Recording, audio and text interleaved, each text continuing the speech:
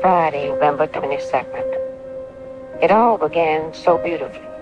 After a drizzle in the morning, the sun came out bright and beautiful. We were going into Dallas. Inside a dimly lit exhibit space at the LBJ Library in Austin, Texas, a motion sensor triggers a recording. A soft, deliberate voice fills the room.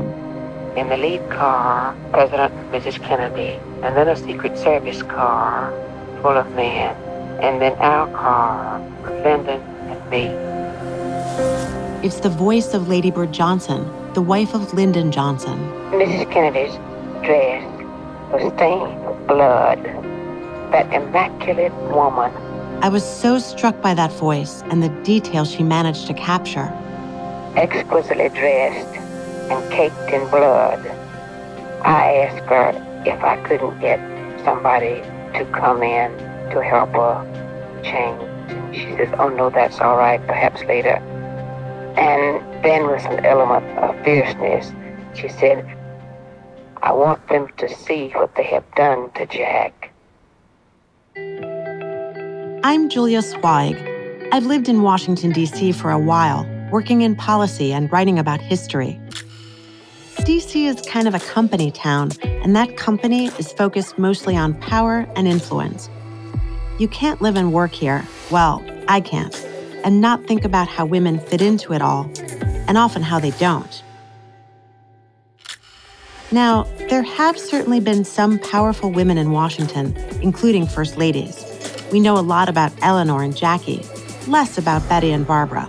We see what Hillary and Michelle did and what they couldn't do. But Lady Bird Johnson? Much more two-dimensional. She's the picture of the coiffed First Lady, and as history tells the story, just a president's wife best known for a program called Beautification. Really, what could be more benign than planting flowers?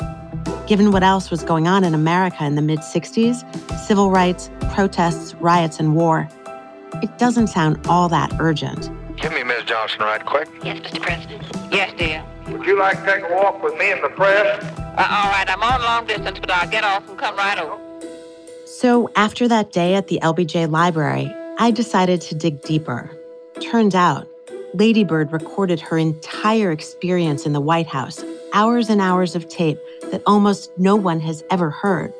But those tapes, they end up rewriting history. I wrote out for Lyndon about a 9-page analysis of what I thought his situation was. This is a story about a political partnership, one that somehow doesn't show up in the many, many accounts of LBJ's presidency. During the statement, you were a little breathless, and there was too much looking down, and I think it was a little too fast. How do you feel about it? I thought it was much better than last week. A partnership she recorded as she and Lyndon try to navigate the turmoil of the 1960s. Most of them carried signs that said, Lady Bird, beautify Vietnam. The marchers are now backed up over the bridge. The Reverend Dr. Martin Luther King, James Farmer. Is that possible? Lyndon reaches out to me more than ever, and yet I do not have the wisdom. As for that thing she's best remembered for, that program they called Beautification, I think you also know what lies beneath that rather inadequate word. it goes a whole lot deeper than we ever knew. From Best Case Studios and ABC Audio, this is In Plain Sight. This season, I'm looking at the untold story of Lady Bird Johnson, a canny political operator, an activist, and a woman who figured out how to navigate that company town. She's one of the most influential members of the Johnson administration, even if we never knew it. Oh, how time flies with crystal clear eyes. This is episode 1, 14 Days. 'Cause you have seen some unbelievable things. Mr. and Mrs. Kennedy and their official party began their Texas tour yesterday morning when they departed Washington. From there, they have visited Houston, San Antonio, then on to Fort Worth, where they spent last night. The 1964 election is still a year away. President John F. Kennedy, Boston Brahmin, Harvard grad, young, glamorous member of the Northeast elite, needs Texas and its 25 electoral votes if he's going to get a second term. The entire state is in a condition of upheaval right now, and it boils down to a matter of liberal versus conservative within the party itself. Mr. Kennedy made some mention of that last night in Houston when he took a verbal swipe at the warring factions of the party. The Republicans have been making inroads across the Lone Star State, which has been run by New Deal Democrats since the Roosevelt days. And Dallas and its suburbs are probably the most conservative districts in the state.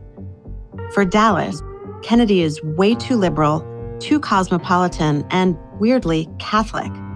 And the more Lyndon Johnson becomes a national politician, not just a Texan, the less cachet he has at home. If Johnson can't actually deliver Texas in '64, he brings a lot less value to JFK. Right now, the eyes of Texas and the nation are focused on Dallas. And this is the heart of a real political tempest. There's open speculation that JFK might drop him from the ticket, pick a new VP. So this trip to Texas is tense, and the stakes are high for everybody. LBJ wasn't consulted much about the trip, but the Johnsons would host the Kennedys for a dinner and an overnight stay at their ranch in the Hill Country. Given their tenuous position, they go all out. They had the walls of their bedrooms torn up to install secure phone lines. They brought in a bed with a hard horsehair mattress for the president with the famously bad back. They stocked Jackie's bathroom with special soap and perfume, instructed the staff to pour champagne on the rocks the way she liked it. It's Jackie's first time in Texas, her first appearance on the campaign trail since yet another miscarriage. A son, Patrick, had been born prematurely that August and died after just a few days. She'd come along reluctantly. The kitchen staff at the ranch were in a flurry of preparation. 20 pecan pies, 18 loaves of bread, a barbecue. There'd be a sheepdog act, the evening's entertainment. This was what was waiting for the Johnsons and the Kennedys on that Friday night. But in the meantime, they all had a day of politicking and public events ahead of them. Cleared off beautifully at Love Field. Out here earlier this morning, the weather was a problem because it was raining off and on, scattered showers. Now Air Force Number 1 taxiing in. Doors of the Big Bird swing open. There's Mrs. Kennedy, and the crowd yells, "And the President of the United States." And I can see his suntan all the way from here. Mrs. Kennedy gave a lovely smile and a wave at that time. Secret Service men all around. Boy, this is something. And then comes the Vice President and Mrs. Johnson, Senator Yarborough. The streets were lined with people, placards, confetti, people waving from windows. Thousands of people dash madly to get another view of the president as he and his First Lady depart Love Field. It's midday. JFK and Jackie, the Johnsons, and Governor Connolly and his wife Nellie are on their way to the Dallas Trade Mart, another fundraiser. The main route of travel will be west on Main to Houston, then through the triple underpass to Clemens Freeway, and on to the Trade Mart. Then almost at the edge of town, we were rounding a curve, going down a hill. Suddenly, there was a sharp, loud report, a shot. But I have to stop here for a second.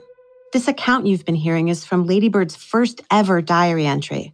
She recorded it 8 days after the assassination. Despite everything that was going on at that moment, the grief and exhaustion, the shock to find herself suddenly the First Lady, somehow she brings all the details together. It seemed to me to come from the right, above my shoulder, from a building. And things are rather confused at this moment. Shots definitely were fired at the presidential motorcade as it passed through downtown Dallas. Then one moment, and then two more shots in rapid succession. I heard over the radio system, "Let's get out of here." An ISS man who was with us, Ruth Youngblood, I believe it was, vaulted over the front seat on top of Lyndon, threw him to the floor, and said, "Get down." In fact, nearly 8 months later, when the Warren Commission is investigating the assassination, this is what she submits for her official testimony. The cars accelerated terrifically fast, faster and faster. I cast one last look back over my shoulder, saw a bundle of pink, it's like a drift blossom, lying in the back seat. I think it was Mrs. Kennedy lying over the president's body. Where does this instinct to capture it all even come from, starting now and for the next 5 years? Maybe she has an eye on legacy. Lady Bird had studied history and journalism at the University of Texas and kept small spiral notebooks with her all the time. So as the moment unfolds around her, her instinct is to commit it to record.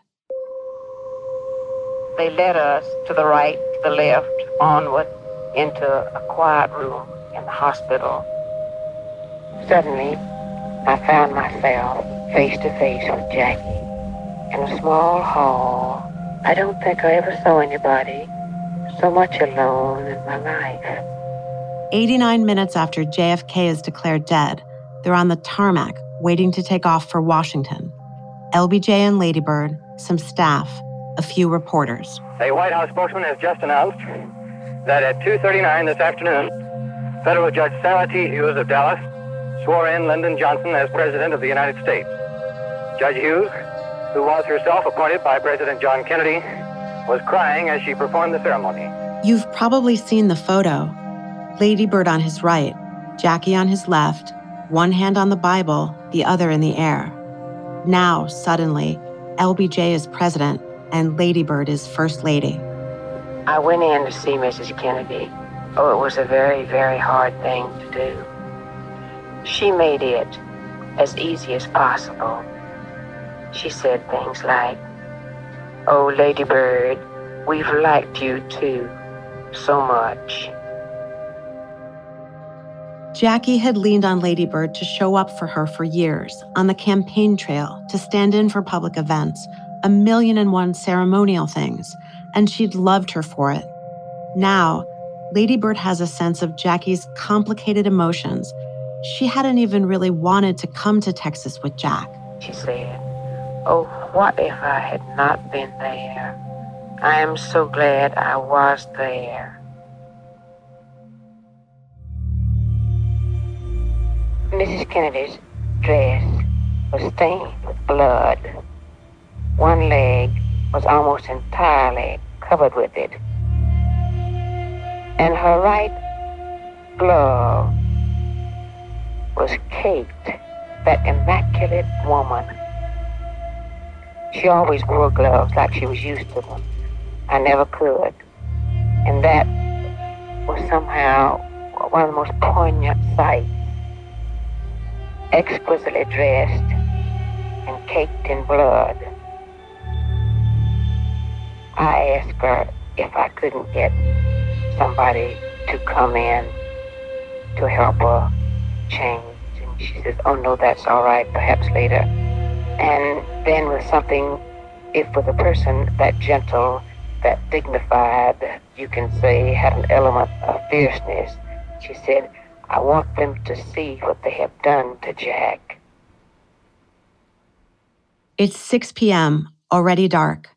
NBC's Bob Abernethy delivers a play-by-play to a stunned nation. Several thousand people waiting for the president to arrive at Andrews Air Force Base. Here is the plane now. Made the flight back from Dallas. This tragedy. Minutes after they land, JFK's younger brother Bobby hurries onto the plane to get his sister-in-law out of there. He leads Jackie out, her pink suit splattered in blood. Now they see what they have done to Jack. The new president and first lady wait for Bobby and Jackie to leave before they walk off the plane to the tarmac. The photos show them side by side, standing in front of a small press corps. They look stunned. I know that the world shares the sorrow that Mrs. Kennedy and her family bear. I will do my best. I ask for your help and God's.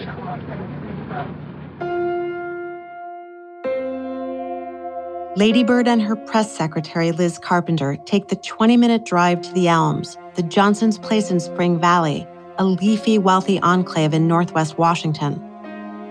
The weight of Dallas and its consequences, it all starts to sink in.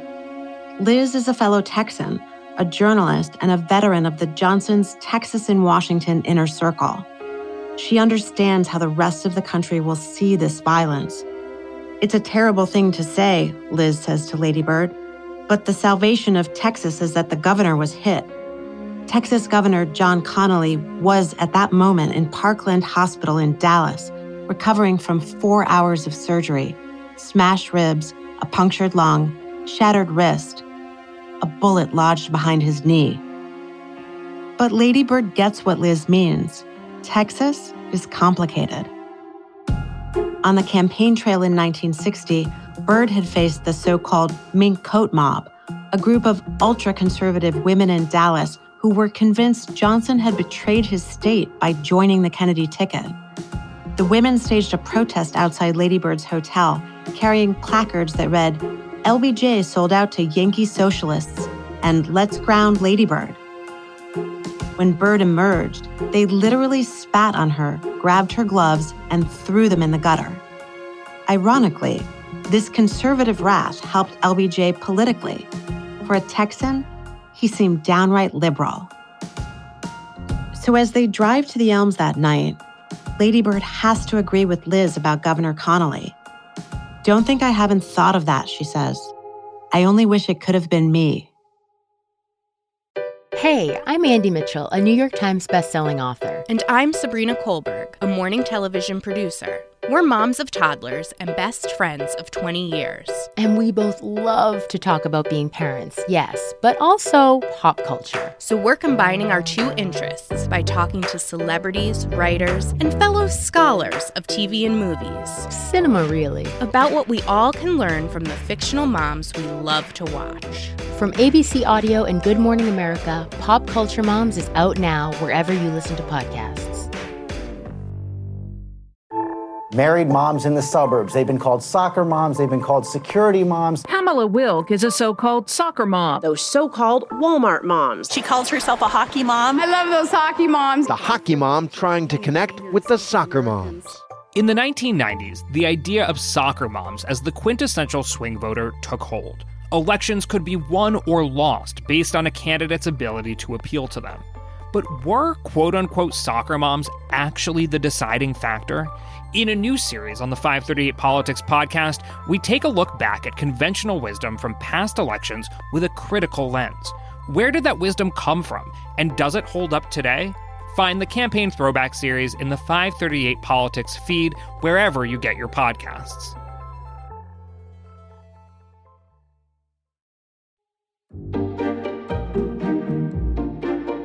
Lady Bird and Jackie had known each other for almost a decade at this point, since the Kennedys moved into upper crust Georgetown after their wedding in 1953. Ike and Mamie Eisenhower occupied the White House. Washington in the 1950s went to bed early. At first, their lives didn't really intersect. Jackie took classes and worked part-time as a society photographer for a local paper. Lady Bird lived in the less Tony neighborhood of Forest Hills. She wasn't part of the Georgetown set, but she had political status, especially once Lyndon became majority leader. So when she reached out to Jackie for Senate spouse events, Jackie showed up, even if it wasn't exactly her scene. I was particularly interested in her because she was so young and pretty, and I remember her big eyes. I felt, and I expect a lot of us felt, sort of like here's a bird of beautiful plumage, and all of us little gray wrens. There's a cliche in Washington that every one of the 100 members of the Senate is just waiting to run for president. As early as the mid-50s, Joe Kennedy had those ambitions for his son Jack, who'd just been elected to the Senate. Joe thought there might be an interesting opportunity with LBJ, the new Senate majority leader, so the Kennedys floated the idea that if Johnson ran for president in '56, Jack might be his pick for VP. But LBJ wasn't game. He felt it would be like Kennedy skipping a grade without doing the work. As the majority leader, LBJ knew all about power in the Senate, but he's insecure about his ability to convert that clout into a national profile. And by 1960, things had evolved. Kennedy's star was rising. He's running for president. And at the convention in LA, he quickly moved past his more seasoned rivals, including LBJ, who lost in the first round of balloting. Kennedy talked with the delegates about his fast ascent, and he was nothing but gracious toward Lyndon Johnson. I have found it extremely beneficial serving in the Senate, Senator Johnson as leader. I think if I emerge successfully in this convention, it will be the result of watching Senator Johnson proceed around the Senate for the last 8 years. The Kennedys knew LBJ could help them with Texas, so Jack went to see the Johnsons at their hotel to see if LBJ would swallow his pride, give up his prime place in the Senate, and help JFK take the White House in exchange for the worst job in American government, vice president. For both the Johnsons, it was a crushing moment. It was sort of like trying to swallow a nettle. Hurt, sticky, spiny. He didn't want the job, but he felt an enormous sense of obligation to the Democratic Party. With Jack now the nominee, the Kennedy and Johnson teams gathered at the Kennedy compound in Hyannis to plan the fall campaign. Jackie, talking with Arthur Schlesinger Jr. in '64, remembered how she and Jack still sort of deferred to LBJ, or at least went out of their way to make him and Lady Bird comfortable. So when Lyndon Johnson came after the convention to our house at the Cape, we moved out of our bedroom. It was a very small house there so that he and Lady Bird could have that room. We were sort of sleeping in a single bed in this tiny little guest room. It's Boston meets Austin, Camelot meets Corn Pone, crowded together in the family living room. Lyndon took off his 10-gallon hat and plopped it on top of a floor lamp.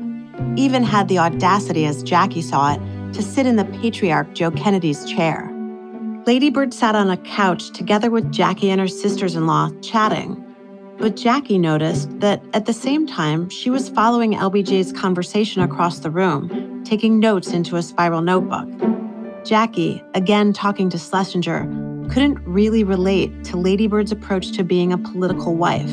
And anytime Lyndon would talk that night, Lady Bird would get out a little notebook. I've never seen a husband and a wife, so she was sort of like a trained hunting dog. I mean, she had every name, phone number. It was a sort of a funny kind of way of operating. She's definitely not a trained hunting dog, and she wasn't taking dictation either, if that's what Jackie imagined Lady Bird was doing.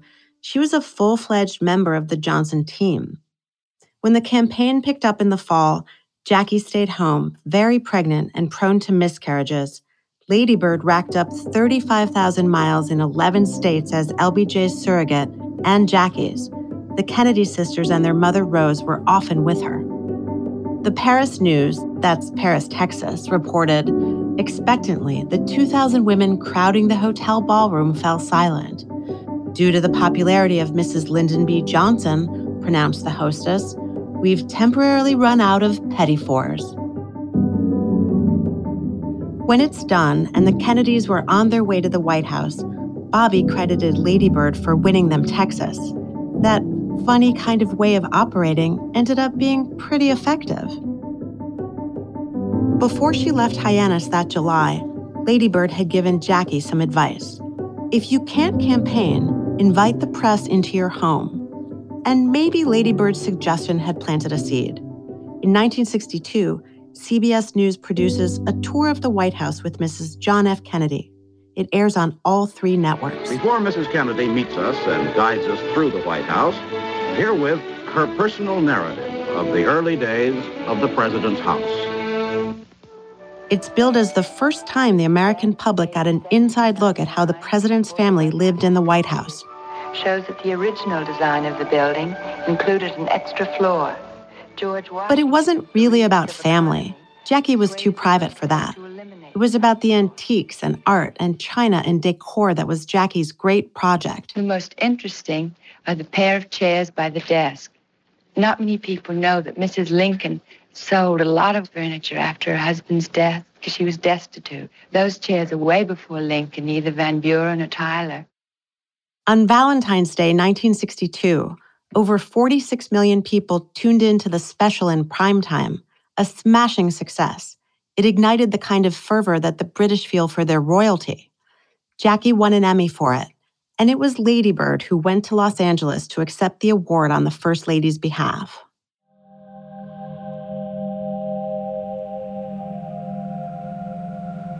Saturday, November 23rd. This is the day the President lay in state at the White House.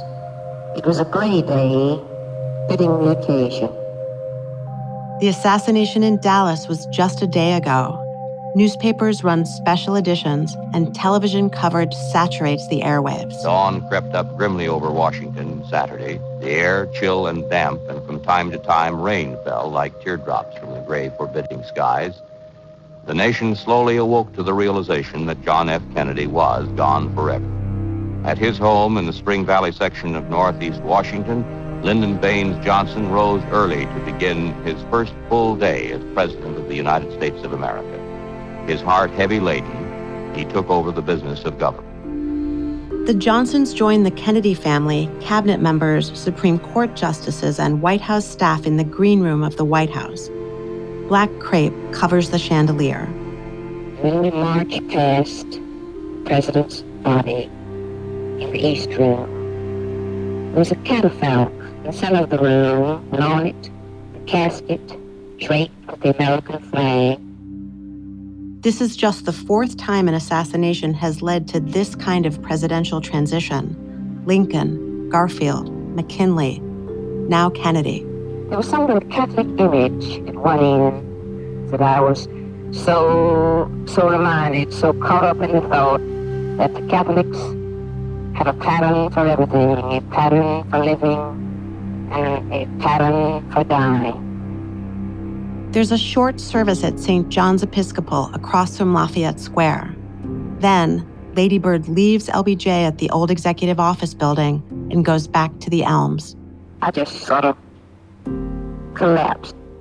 But not for long. A million and one things have to do with the simple business of going on living if you're one of the ones that's going on living. She has to sell their home, decide what to move to the White House, and what to put in storage. And she has to manage her business. 20 years earlier, Lady Bird had used some family money to buy KTBC, a nearly bankrupt radio station in Austin, then acquired KTBC TV. She'd built it into a powerful media company. So, to avoid suggestions of impropriety, Lady Bird decides to put her stock in trust, maybe even sell the business. Sunday, November 24th. This was the day the president lay in state in the Capitol. The Johnsons wait in the green room for the Kennedy family to arrive. As they came in, Mrs. Shriver turned to me and said, "I hear Oswald has been killed." While the Johnsons were at St. Mark's Church that morning, nightclub owner Jacob Rubenstein, you might know him as Jack Ruby, shot Lee Harvey Oswald, who'd been arrested for the assassination point blank in a Dallas police station. Murder on live TV, reported in real time by news outlets around the country. There is the prisoner. Do you have anything to say in your defense? There's a shot. Oswald has been shot. A shot rang out. Mass confusion here. All the doors have been locked. Holy mackerel. Lee Harvey Oswald is dead of an assassin's bullet himself. The White House protocol staff tells the Johnsons that they'll be riding to the Capitol in a limousine with Jackie, Caroline and John, and also Bobby. These days are full of forced intimacy. As soon as we emerged from the gates of the White House, first thing I was aware of was that sea of faces stretching away on every side. Silent, watching faces. I wanted to cry for them and with them, but it was impossible to permit the catharsis of tears. Inside the limousine, they are all pretty much silent. Sitting on a jump seat next to Bobby, Lady Bird watches for some window into his pain. He has a granite-like sort of a face, and there was a flinching of the jaw. Well, it made your soul flinch for him. Bobby had made it no secret that he objected to JFK's decision to put Lyndon on the ticket in 1960. Ever since, the LBJ-RFK relationship is shaped by suspicion and contempt. But today, awash in empathy, Lady Bird gives Bobby the benefit of the doubt. You've probably seen these images. Jackie in her black veil, kneeling in front of the casket. John saluting, the riderless horse walking down Pennsylvania Avenue. In the film footage, you catch a glimpse of LBJ and Lady Bird always a few paces behind Jackie and her children. Lady Bird's feeling for Jackie is especially poignant, and it's got some layers to it.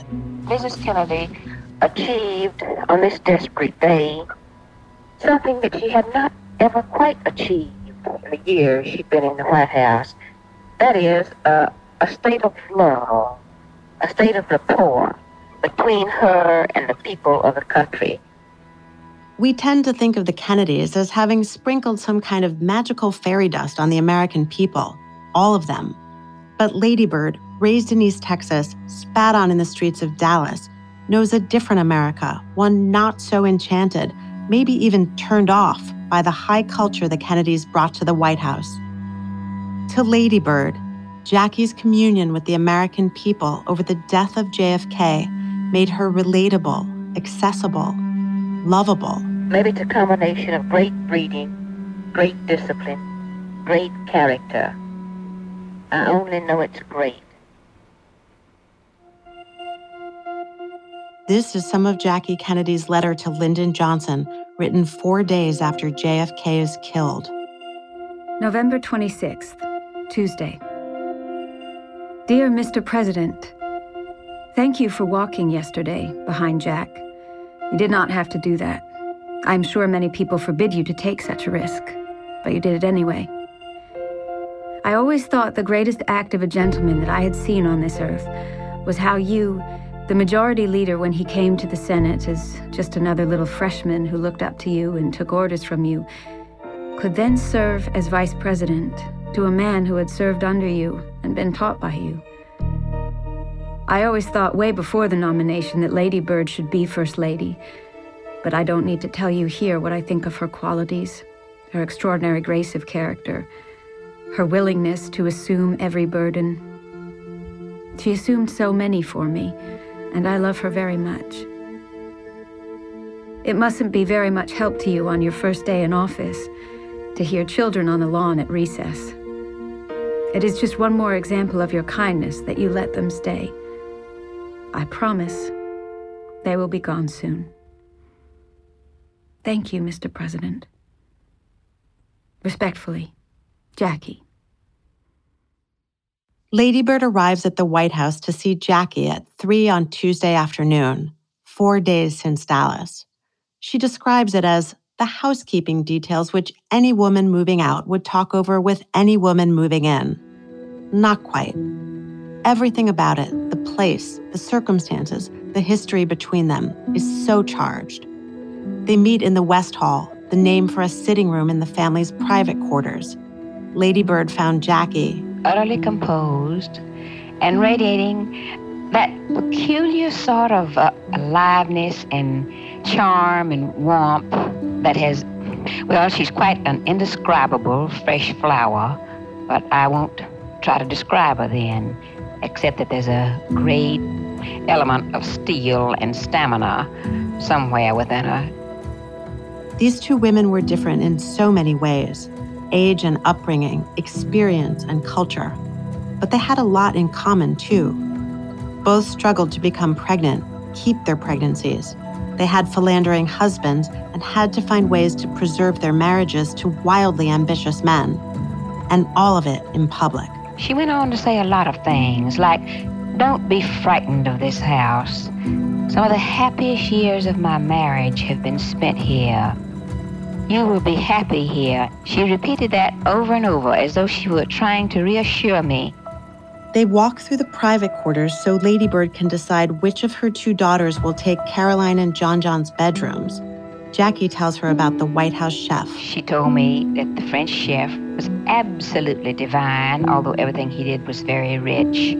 Jack never likes those rich things that he does. Neither one of us noticed the present tense.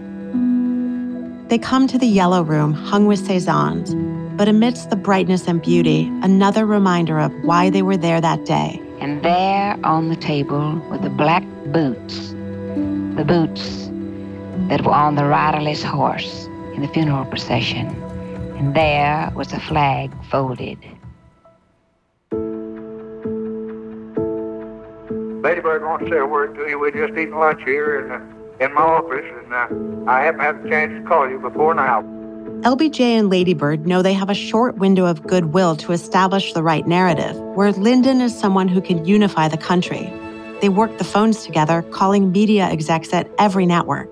Here, they call Frank Stanton, the president of CBS. Dr. Stanton, one of the jobs we're doing is racking our brains for the smart people that we personally know and feel close to you. And, well, you're sure one, and I hope that doesn't scare you, but we're going to need you. The Johnsons move into the White House on December 6, 1963, and Lady Bird goes out of her way to praise Jackie to the American public. Today, Jacqueline Bouvier Kennedy leaves the White House and leaves in it her shining gift of beauty. We know her better than ever before and hold her close to our hearts with inexpressible pride. Lady Bird turns 52 years old on the 22nd. The official period of mourning ends the next day. In the White House, the black crepe comes down, Christmas decorations replace it. The new president and first lady fly to the LBJ Ranch to ring in the new year. Just down the road, the Stonewall High School gymnasium is hung with bunting that says Willkommen, decorated with bales of hay, a saddle, and a lasso. American and German flags are hung around the room. It's the first high-profile diplomatic event in their 4-week-old presidency, a masterful display of high-low culture. Holiday time at the Johnsons. The president plays host to the press as they await the arrival of Chancellor Ludwig Erhard of Germany. Mr. Erhard is the first foreign chief of state to be received officially by the president since he assumed office. Noted pianist Van Cliburn heads an entertainment program that includes Deep in the Heart of Texas, sung in German. An old-fashioned barbecue strikes the note of informality that marks the entire visit of the chancellor.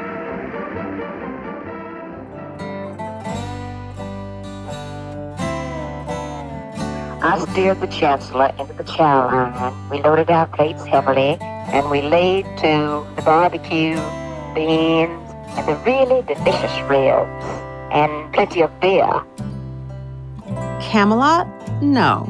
But the press covering the Johnsons' Hill Country extravaganza gives them rave reviews. The New York Times calls it a new and relaxed kind of welcome from a chief executive. The Washington Post calls it what it is: barbecue diplomacy. It is a new era. Coming up this season on In Plain Sight. I do believe before the day was over, he did ask me to marry him, and I thought he was just out of his mind. From Lyndon and Lady Bird's early days to their historic victory in a landslide election. My fellow Americans, this is a night of high excitement, a once-in-a-lifetime experience. But there are warning signs, even from the start. There was no sense of elation as we walked in the door, fresh home from a victory of over 61%.